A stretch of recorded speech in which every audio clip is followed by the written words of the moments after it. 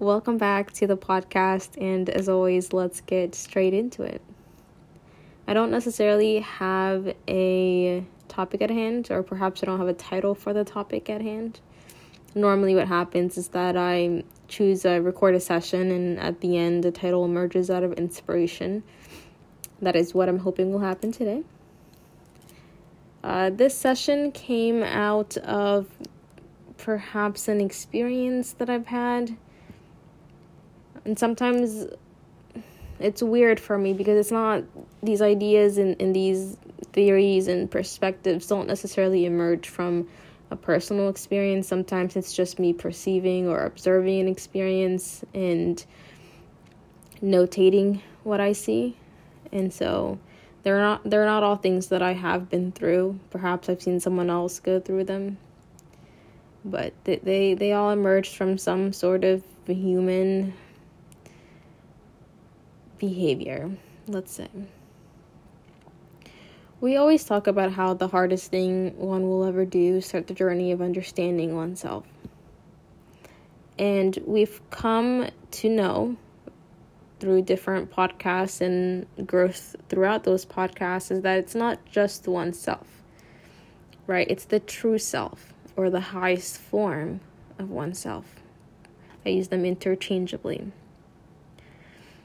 I want to take it another step in this podcast and say that the hardest thing you'll ever do is start the journey of understanding your true self and making the right choices to help that person stay alive. Now, why do I say to help that person stay alive? I say this because we are more than one person throughout our lives. Yes, it's just our soul and our body that goes throughout and lives throughout our different lifestyles and through our different roles. But regardless, we still go through all these different characteristics. And that does change our behavior, and that does change how we behave. And I believe before we did give examples of the different roles that one goes through, and you can be more than one person at a time, right? Which, I mean, right now, for example, I'm a student, I am a daughter, I'm a sister, and so you are more than one thing at once, but at the same time, at different ages, during different roles of your life and throughout different periods, you also change in personality and you change in behavior and perspectives and values and thoughts.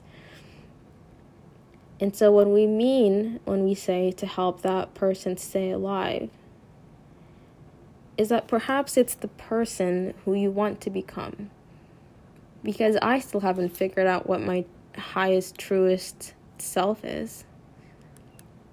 And so while I'm in the journey of figuring out who that is, it's to make sure that the other roles don't break that person down or make it harder to reach. For the end, for your hero to be you in the future. Have other people inspire you, motivate you. But who do you want to be? Have that be the hero that you want to reach. And so if your hero, let's say, is you in 5 years, once you reach that 5 years, it's got to be you in the next 5 years. Another thing that this helps with is getting over denial and moving towards acceptance. We're always in denial about what's happening around us, and I guess it's a form of defense for ourselves. But this would help with that, because as you're accumulating all these bits and pieces of the end goal, I guess, you're also understanding you're in the world, and what we do is, regardless of anything, we take what we want. So you're provided with all this information on these facts. We take what we want that helps us, right, not just survive, but helps us feel better in our comfort zone. And perhaps regardless of the facts that are truly out there, you believe what you want to believe. feel better, to feel comfortable. And that's in a regular setting. In a survival mode, you're doing it to survive. And so there's different circumstances. But when it comes to taking in that external information and helping that person stay alive, your truest self, it is about creating a balance, right? Understanding how that information is relayed, how you systemize what you take and what you don't. Is it culture? Is it values? Is it family? Is it the people around you? And understanding that you can't just accept everything that's out there.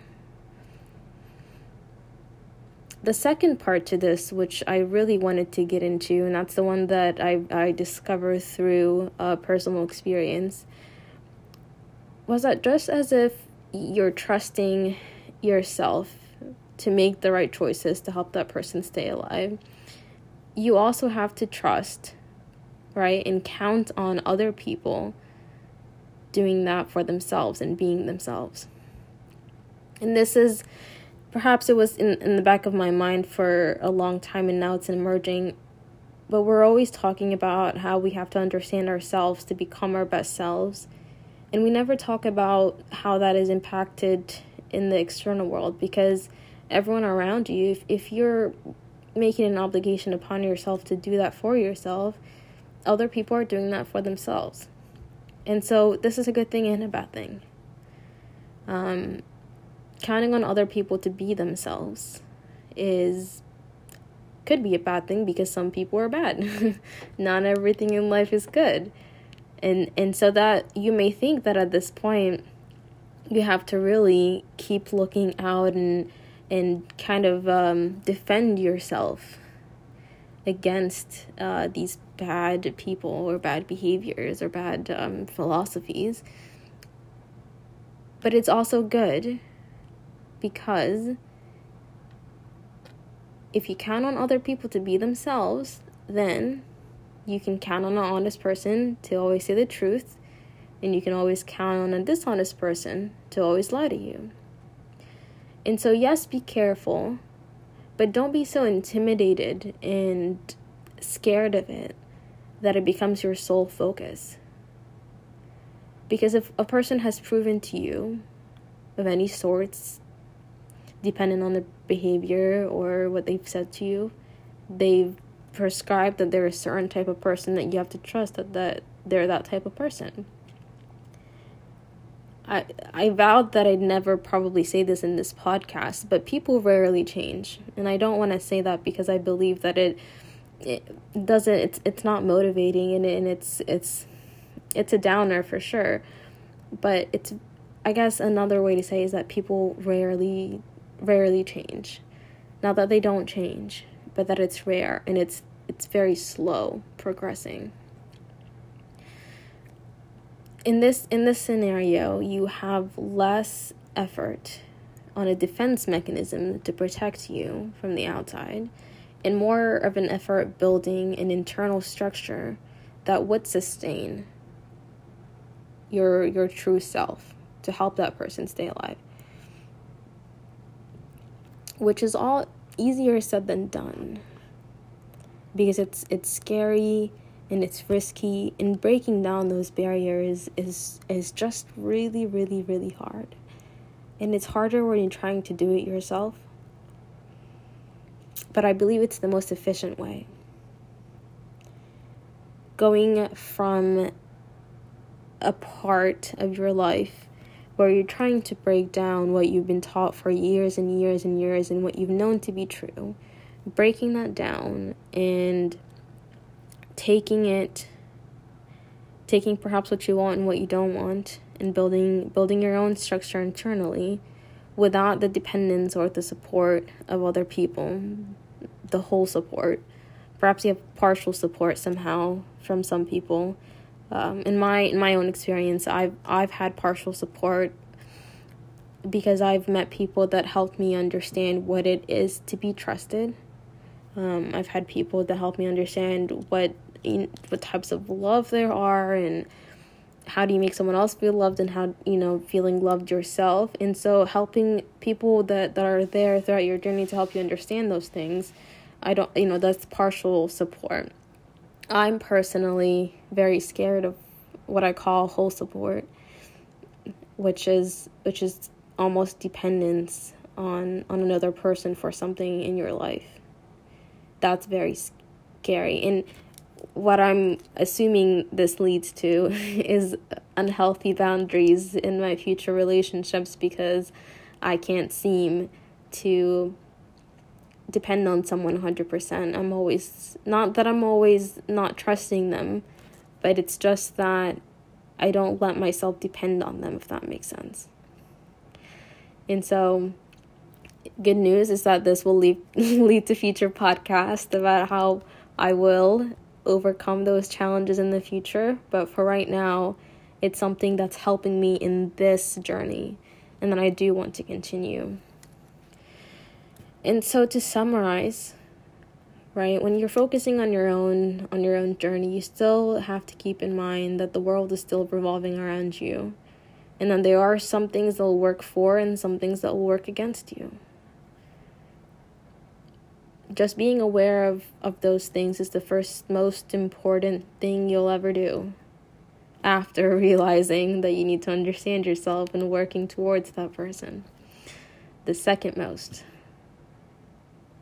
But it's all a process, and sometimes I'll start and I'll make it halfway, and something will happen and I'll have to start all over again. But the end is beautiful when you finally have reestablished the habit, or even completely taken apart one, or when you understand something about yourself so deeply, and you know that no one else is going to be able to understand you like you would or could understand yourself. And so my goal is to help at least some people, one person, or even just myself, reach an optimum of that.